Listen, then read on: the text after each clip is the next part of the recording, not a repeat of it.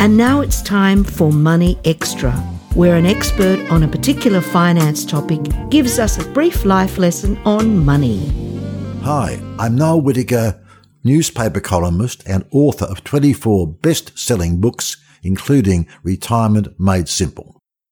Many people are confused about capital gains tax on assets that you leave behind you when you die.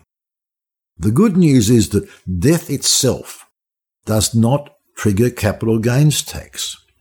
It passes the liability onto your beneficiaries, who will not pay capital gains tax until they sell those assets.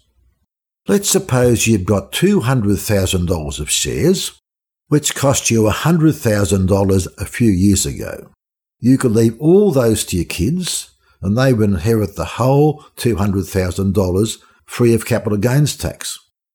But when they came to sell them, their cost would be just $100,000, and that's when they would pay capital gains tax. This is why it's very important to consider capital gains tax when you're making a will. Some of your beneficiaries might like money and not shares, and others might like shares and not the money. So maybe you should talk to your family and see who would like the money and who would like the shares, and then draw your will in the appropriate way. That's all for now. Take care.